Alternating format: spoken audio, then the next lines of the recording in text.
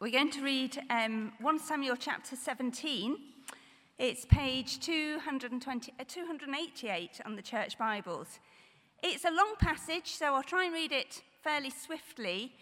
It's also quite a familiar passage to lots of us, and I want you to listen as if this is the first time and be wowed by what you hear, because it's an extraordinary story, and if God can do this big thing, think about all the little things he can do in our lives as well. So, 1 Samuel chapter 17. Now the Philistines gathered their forces for war and assembled at Soko in Judah. They pitched camp at Eph's Dammim between Soko and Azekah.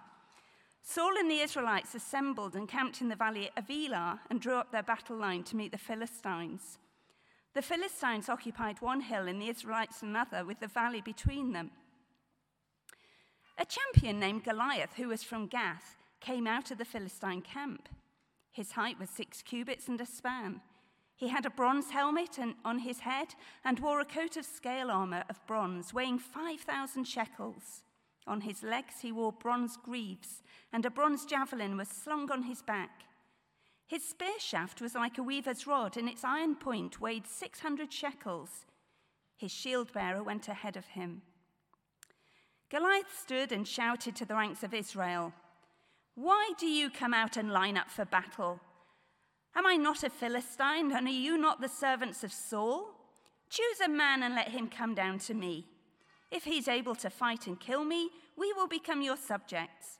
But if I overcome him and kill him, you will become our subjects and serve us." Then the Philistine said, "This day I defy the armies of Israel. Give me a man and let us fight each other." On hearing the Philistines' words, Saul and all the Israelites were dismayed and terrified. Now David was the son of an Ephrathite named Jesse, who was from Bethlehem in Judah. Jesse had 8 sons, and in Saul's time he was very old. Jesse's 3 eldest sons had followed Saul to the war. The firstborn was Eliab, the second Abinadab, and the third Shammah. David was the youngest. The 3 eldest followed Saul, but David went back and forth from Saul to tend his father's sheep at Bethlehem. For 40 days the Philistine came forward every morning and evening and took his stand. Now Jesse said to his son David, "Take this ephah of roasted grain and these 10 loaves of bread for your brothers and hurry to their camp. Take along these 10 cheeses to the commander of their unit. See how your brothers are and bring back some assurance from them. They are with Saul and all the men of Israel in the valley of Elah, fighting against the Philistines." Early in the morning, David left the flock in the care of a shepherd, loaded up and set out as Jesse had directed. He reached the camp as the army was going out to its battle positions, shouting the war cry. Israel and the Philistines were drawing up their lines facing each other. David left his things with the keeper of supplies, ran to the battle lines, and asked his brothers how they were. As he was talking with them, Goliath, the Philistine champion from Gath, stepped out from his lines and shouted his usual defiance, and David heard it. Whenever the Israelites saw the man, they all fled from him in great fear. Now the Israelites had been saying, "Do you see how this man keeps coming out? He comes out to defy Israel. The king will give great wealth to the man who kills him. He will also give him his daughter in marriage and will exempt his family from taxes in Israel." David asked the men standing near him, "What will be done for the man who kills this Philistine and removes this disgrace from Israel? Who is this uncircumcised Philistine that he should defy the armies of the living God?" They repeated to him what they had been saying and told him, "This is what will be done for the man who kills him." When Eliab, David's eldest brother, heard him speaking with the men, he burned with anger at him and asked, "Why have you come down here? And with whom did you leave those few sheep in the wilderness? I know how conceited you are and how wicked your heart is. You came down only to watch the battle." "Now what have I done?" said David. "Can't I even speak?" He then turned away to someone else and brought up the same matter, and the men answered him as before. What David said was overheard and reported to Saul, and Saul sent for him. David said to Saul, Let no one lose heart on account of this Philistine. Your servant will go and fight him." Saul replied, "You are not able to go out against this Philistine and fight him. You're only a young man, and he's been a warrior from his youth." But David said to Saul, "Your servant has been keeping his father's sheep. When a lion or a bear came and carried off a sheep from the flock, I went after it, struck it and rescued the sheep from its mouth. When it turned on me, I seized it by its hair, struck it and killed it. Easy. Your servant has killed both the lion and the bear. This uncircumcised Philistine will be like one of them, because he has defied the armies of the living God. The Lord who rescued me from the paw of the lion and the paw of the bear will rescue me from the hand of the Philistine." Saul said to David, "Go, and the Lord be with you." Then Saul dressed David in his own tunic. He put a coat of armor on him and a bronze helmet on his head. David fastened on his sword over the tunic and tried walking around because he was not used to them. "I cannot go in these," he said to Saul, "because I'm not used to them." So he took them off. Then he took his staff in his hand, chose five smooth stones from the stream, put them in the pouch of his shepherd's bag, and with his sling in his hand, approached the Philistine. Meanwhile, the Philistine, with his shield bearer in front of him, kept coming closer to David. He looked David over and saw that he was little more than a boy, glowing with health and handsome, and he despised him. He said to David, "Am I a dog that you come at me with sticks?" And the Philistine cursed David by his gods. "Come here," he said, "and I'll give your flesh to the birds and the wild animals." David said to the Philistine, "You come against me with sword and spear and javelin, but I come against you in the name of the Lord Almighty, the God of the armies of Israel, whom you have defied. This day the Lord will deliver you into my hands, and I'll strike you down and cut off your head. This very day I will give the carcasses of the Philistine army to the birds and the wild animals, and the whole world will know that there is a God in Israel. All those gathered here will know that it is not by sword or spear that the Lord saves, for the battle is the Lord's, and he will give all of you into our hands." As the Philistine moved closer to attack him, David ran quickly towards the battle line to meet him. Reaching into his bag and taking out a stone, he slung it and struck the Philistine on the forehead. The stone sank into his forehead, and he fell face down on the ground. So David triumphed over the Philistine with a sling and a stone. Without a sword in his hand, he struck down the Philistine and killed him. David ran and stood over him. He took hold of the Philistine's sword and drew it from the sheath. After he killed him, he cut off his head with the sword. When the Philistines saw that their hero was dead, they turned and ran. Then the men of Israel and Judah surged forward with a shout and pursued the Philistines to the entrance of Gath and to the gates of Ekron. Their dead were strewn along the Shaaraim road to Gath and Ekron. When the Israelites returned from chasing the Philistines, they plundered their camp. David took the Philistine's head and brought it to Jerusalem. He put the Philistines' weapons in his own tent. As Saul watched David going out to meet the Philistine, he said to Abner, commander of the army, "Abner, whose son is that young man?" Abner replied, "As surely as you live, your majesty, I don't know." The king said, "Find out whose son this young man is." As soon as David returned from killing the Philistine, Abner took him and brought him before Saul, with David still holding the Philistine's head. "Whose son are you, young man?" Saul asked him. David said, "I'm the son of your servant Jesse of Bethlehem." Round of applause. Thank you.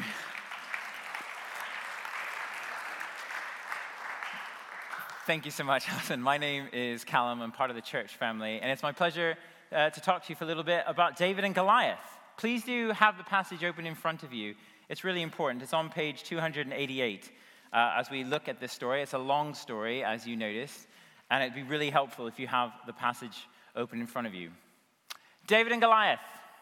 maybe one of the most famous stories in the Bible. Most of us at least have heard of it, or have heard a sportscaster mention it in some sort of, FA Cup match. Yes. It's a very famous idea, it's a famous expression, it's a famous story. And it's so long, I'm going to specifically look at 4 characters here in this story. We were looking at the life of David. We started last week. And we saw last week in chapter 16, David is God's anointed one, his chosen one. Anointed one can also mean Messiah.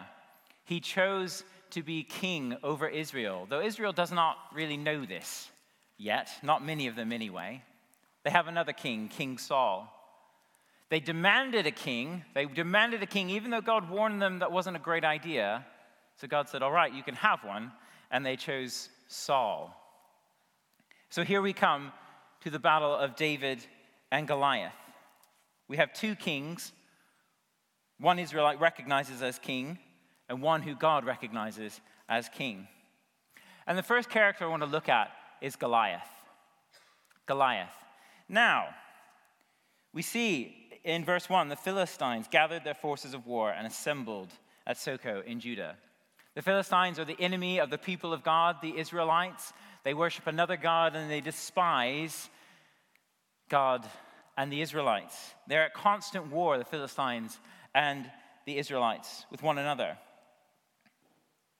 And you notice David, what he said in verse 45.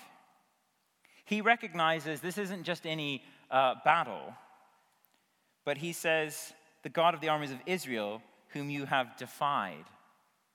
There's more at stake here than just some sort of territorial squabble. But there's a battle here. The Philistines are coming against, trying to conquer the people of God.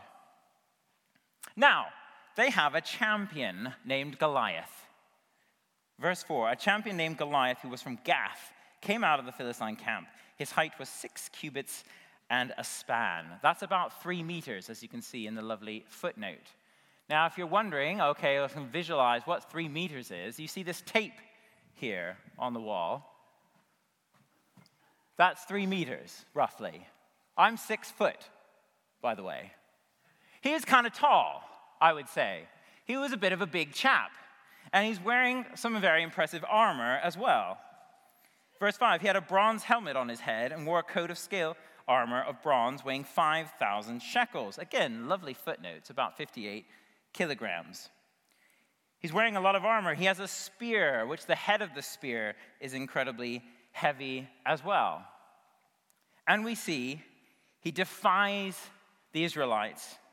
And he says, why don't we have a champions battle? So we don't have all this bloodshed, 2 armies facing each other. This is not an uncommon thing actually in warfare at the time. And there's a bit of an idea as well that this isn't just a battle between 2 champions, but it's a battle between gods. Whose God will win? And we see in verse 11, on hearing the Philistines' words, Saul and all the Israelites were dismayed and terrified. Now, I'm not going to lie to you. If I was facing a guy, there's some very tall guys in the young adult community in this church, but none of them are that tall. Now, there's all kinds of different theories about Goliath. Maybe one of the most common ones is that he had a genetic defect. And it says in 2 Samuel that there were other giants, all from Gath as well. So maybe there was something going on in the gene pool of the Philistines, and they had giantism. This idea where people get very large. But in giantism, they're actually very weak. Usually their bones are incredibly weak. And they say, I think it's verse 52. When David flings his stone, it goes straight in through his skull. Giantism. He had a weak skull. He was actually quite weak. That's verse 50. So maybe actually he was quite big and intimidating, but actually he wasn't that big. And that's the moral of the story, isn't it? Sometimes our challenges seem really big, but they're actually not that big when you actually face up to them. So we should just face our giants. But that's not really the point of the story. The fact is actually Goliath had on quite heavy armor, and people with giantism usually wouldn't be able to hold such armor. I don't think he actually was that. I think he was supernaturally big.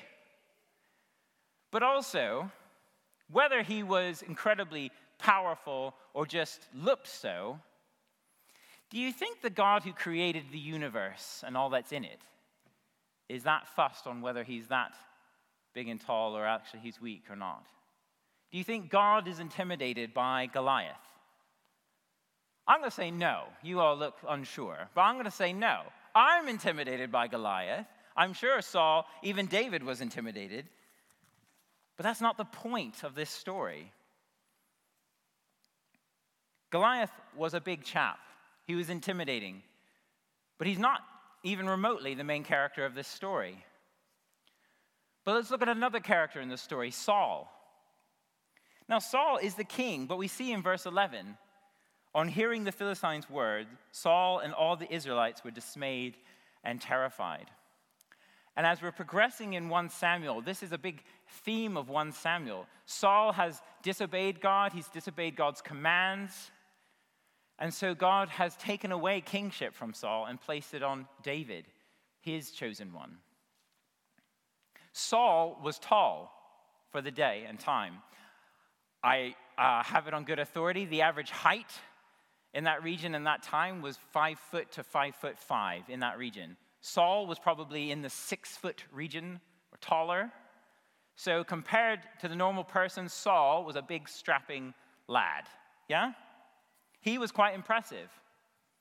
And we see in 1 Samuel chapter 8, when the Israelites insist on having a king, if you look at 1 Samuel 8, just a little bit back, verse 19, after God's warning that if they do have a king, he's going to be a bit of a tyrant, the people refused to listen, chapter 8, verse 19, to Samuel. No, they said, we want a king over us. Then we shall be like all the other nations, with a king to lead us and to go out before us and fight our battles. Saul was an impressive guy and a warrior and very physically striking. But when he came up against somebody much taller than him, suddenly he's terrified. He's the king. He is the one who is supposed to go and lead them into battle. He's the one who should be going out there when Goliath makes the challenge. But when he sees, nope, I'm not going out there. He's terrified. And there is a little thing to say for us. We saw when God anoints and chooses David in chapter 16, verse 7, he says, the Lord said to Samuel, that's his prophet, do not consider his appearance or his height, for I have rejected David's older brother. The Lord does not look at the things people look at. People look at the outward appearance, but the Lord looks at the heart. Now, how many times do I look at the outward? How many times do I even look at the spiritual gifts of other people in the church and say, oh, well, they could do that, but I could never? We are so programmed to look at the outside, to look at people, how gifted they are, how they look, their charisma, the gifts, the skills they have. But when we put our hope in that, when we put our trust in that, as Saul clearly has, there's always a bigger fish. And suddenly, this king is not acting so kingly when he sees Goliath. We see that he's refusing to act.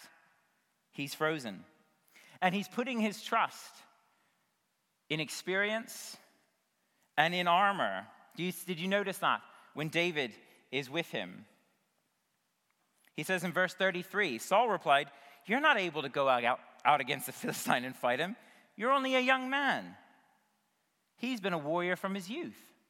Seems like Goliath also maybe is an experienced warrior. Saul seems to think so anyway. Saul sees it, the immediate. And then even once he says, all right, David, he might not have even really been hearing David when he's talking about bears and lions, okay? He says, all right, go and be with you. Hey, put on this armor. He's the king of Israel. He probably has the latest technology, the best armor you can get. Yeah, okay, we'll put this on you at least. Maybe you won't get fully squashed. He's trusting in armor and experience. But that's clearly not going to be the best with Goliath anyway. But he's the king over Israel. He's supposed to represent them. He's supposed to have this relationship with the Lord. But he's lost complete sight of that. Have you lost sight of God? What are you putting your trust in life? I wonder. Saul, the no longer king in God's eyes, isn't trusting him. But then we have David, the king chosen by God. But here's the interesting thing. Just a chapter before, he's been chosen king. God's prophet Samuel anoints him. And then where do we first see him in this story? Well, he's still quite young. So he isn't actually even at the battle because he's the youngest. He's tending sheep. He's doing a quite humble job for his dad back at the farm. I don't know about you, but if I, God's prophet had just named me king, I'd be a bit, wanting to get out there and hello, I am the king. But this is the key. God does not look at the outward appearance, he looks at the heart.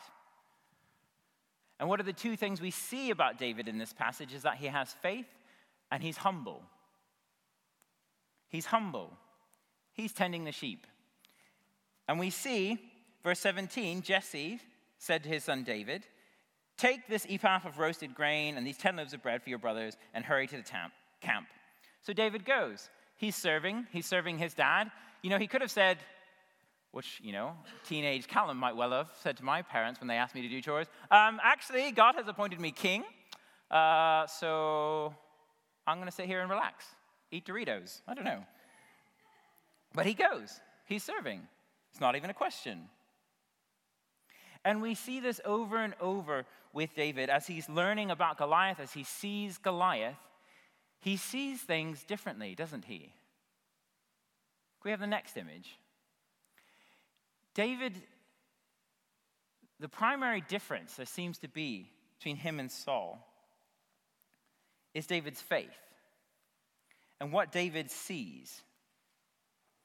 David says, "Who is this uncircumcised Philistine that he should defy the armies of the living God?" Verse 26. The armies of the living God. Where is Saul thinking that, saying that? David says when he approaches Goliath, "You come against me with sword and spear and javelin, but I come against you in the name of the Lord Almighty, the God of the armies of Israel, whom you have defied." See, Saul seems to see God through Goliath glasses, spectacles for British, yeah? David sees Goliath through God lenses. Saul sees God through Goliath lenses. David sees Goliath through God lenses. And to be honest, if you've got God, but you've got a Goliath in between you, you are going to lose sight of God, potentially. But David is keeping God at the front of his vision, at the front of his heart. And he's outraged that no one's acting, no one's defending God's honor, nobody's taking a step forward as this guy taunts them. 40 days it's been going on, this standoff on either hill when David arrives. It's a bit of a standstill. But he knows the Lord is in this. And that's really key. He has humility, he has faith. And faith acts. Faith is not just, yes, I tick all these boxes. Yes, I believe all these things. Okay. Faith is something that moves. Faith is something that applies to our daily lives. And in David's case, he can see somebody needs to take this guy out.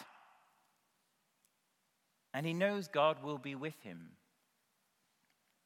So he goes.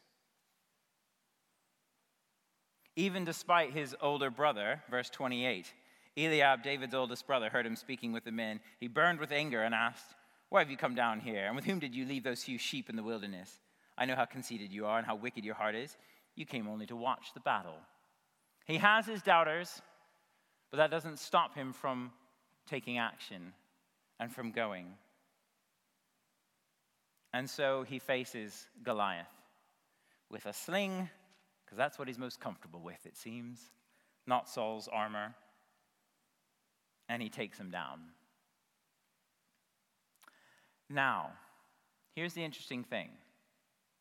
We, as human beings, when we read this, we typically read ourselves in as David, yes? He's the hero. We like to put ourselves as the hero in the center. But I don't think we're David in this story. Not the one we're most like. Though it is true that we need to look at the world more through God lenses than Goliath lenses. We're actually the Israelite army, I would say. We're Israel, the people of God. They're frozen. They're standing there, paralyzed by this enemy, not sure what to do. Milling about. It says they're terrified, verse 11. Dismayed and terrified. And verse 24, whenever the Israelites saw the man, they all fled from him in great fear.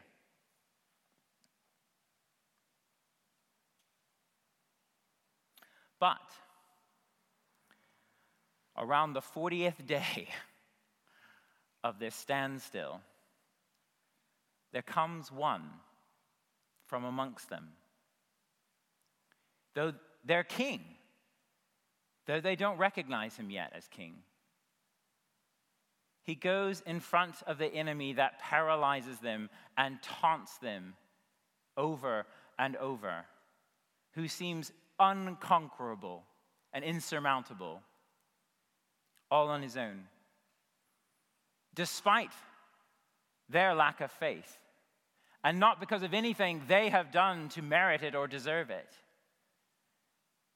With criticism, actually, from his own family and doubt from his own kin.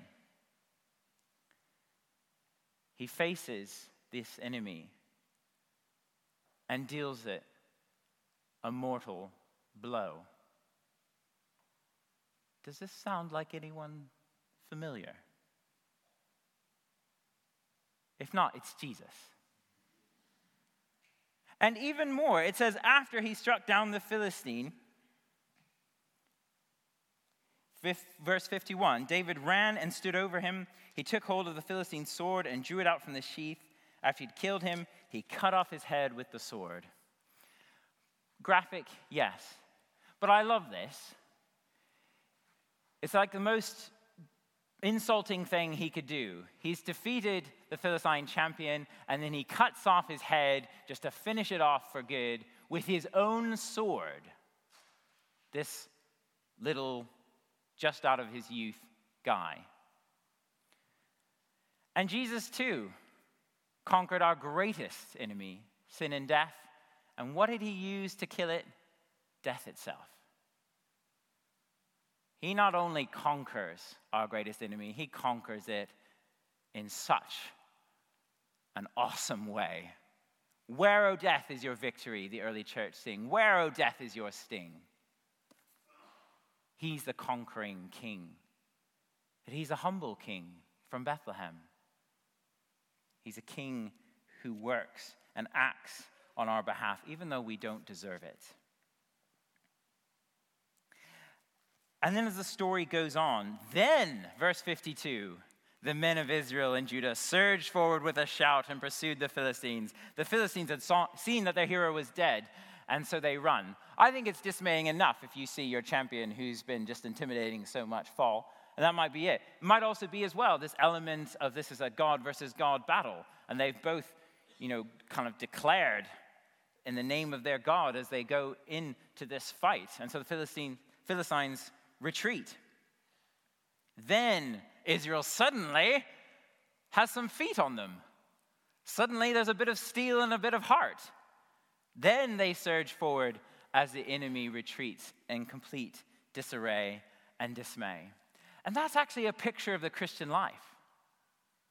We don't go out and face the giant. The giant has been slain for us by Jesus. He has defeated sin and death. He has made a way so that we can know God forever and be free. Satan has been bound. Death has been defeated. We have the victory already in Christ. Now we can charge forward. Now we can shout. Yes, there is still battle to happen, to go until Jesus returns. But the victory's been won. Yet we often actually act and live like Goliath is still there. Does life right now for you, if you're a Christian, feel like victory? Like surging forward with a shout? If not, we all feel like that. It doesn't always feel like victory. But we look to our champion. We look to Jesus. And we know he has won the victory. Then we get back up. We give a shout. And we go back in there. The war has already been won. And we give to God all the glory. We are not David in this story. We are the army of Israel. And I want to encourage you as well, as a side note. David was very young when all this happened, and it's frequently repeated his youth. I notice particularly his youth. Saul even says, "You're too young for this." So for young adults and youth here, as Paul says to Timothy in the New Testament, don't let anyone look down on you because of your youth. You can live a life for Christ now. You can do great things for Christ now. But he also says, don't look on the outside either. Remember, Moses was very old when his ministry began. Whether you're young or old, it is not the Sauls, but the Davids. The ones who are humble and who trust God and look at the world through God's lenses, who have the victory through Christ. Let me pray for us.